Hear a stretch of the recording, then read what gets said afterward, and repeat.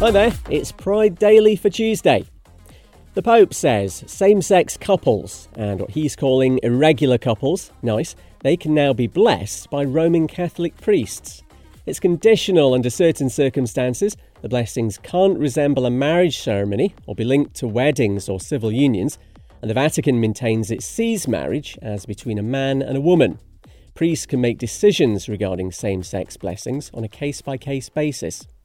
Scott Dibbles, a gay married Catholic politician in Minnesota in the US, ticking many boxes there.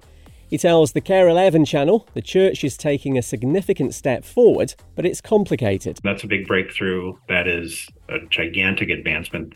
There's no denying that whatsoever. But it's mixed, of course. It is short of recognizing our marriages as fully valid, recognizing the fullness of our humanity as in the image of God. The announcement reverses a previous Vatican ruling that God cannot bless sin.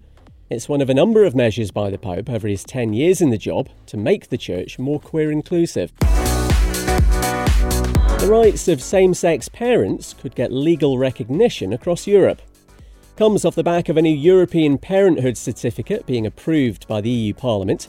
It would remove the threat of families being split up and make sure children have the same rights when it comes to education, healthcare and custody.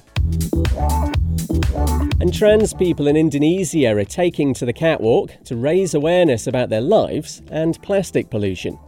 Their fashion shows in Jakarta feature outfits they've made with recycled bottles, bubble wrap and cutlery. Indonesia has a massive problem with discarded plastic waste. 4 of its rivers are among the 20 most polluted in the world. The shows highlight environmental issues and challenge perceptions of trans people. Being LGBTQ+ remains socially unacceptable in the country. I'm Kev McGrath. See you tomorrow.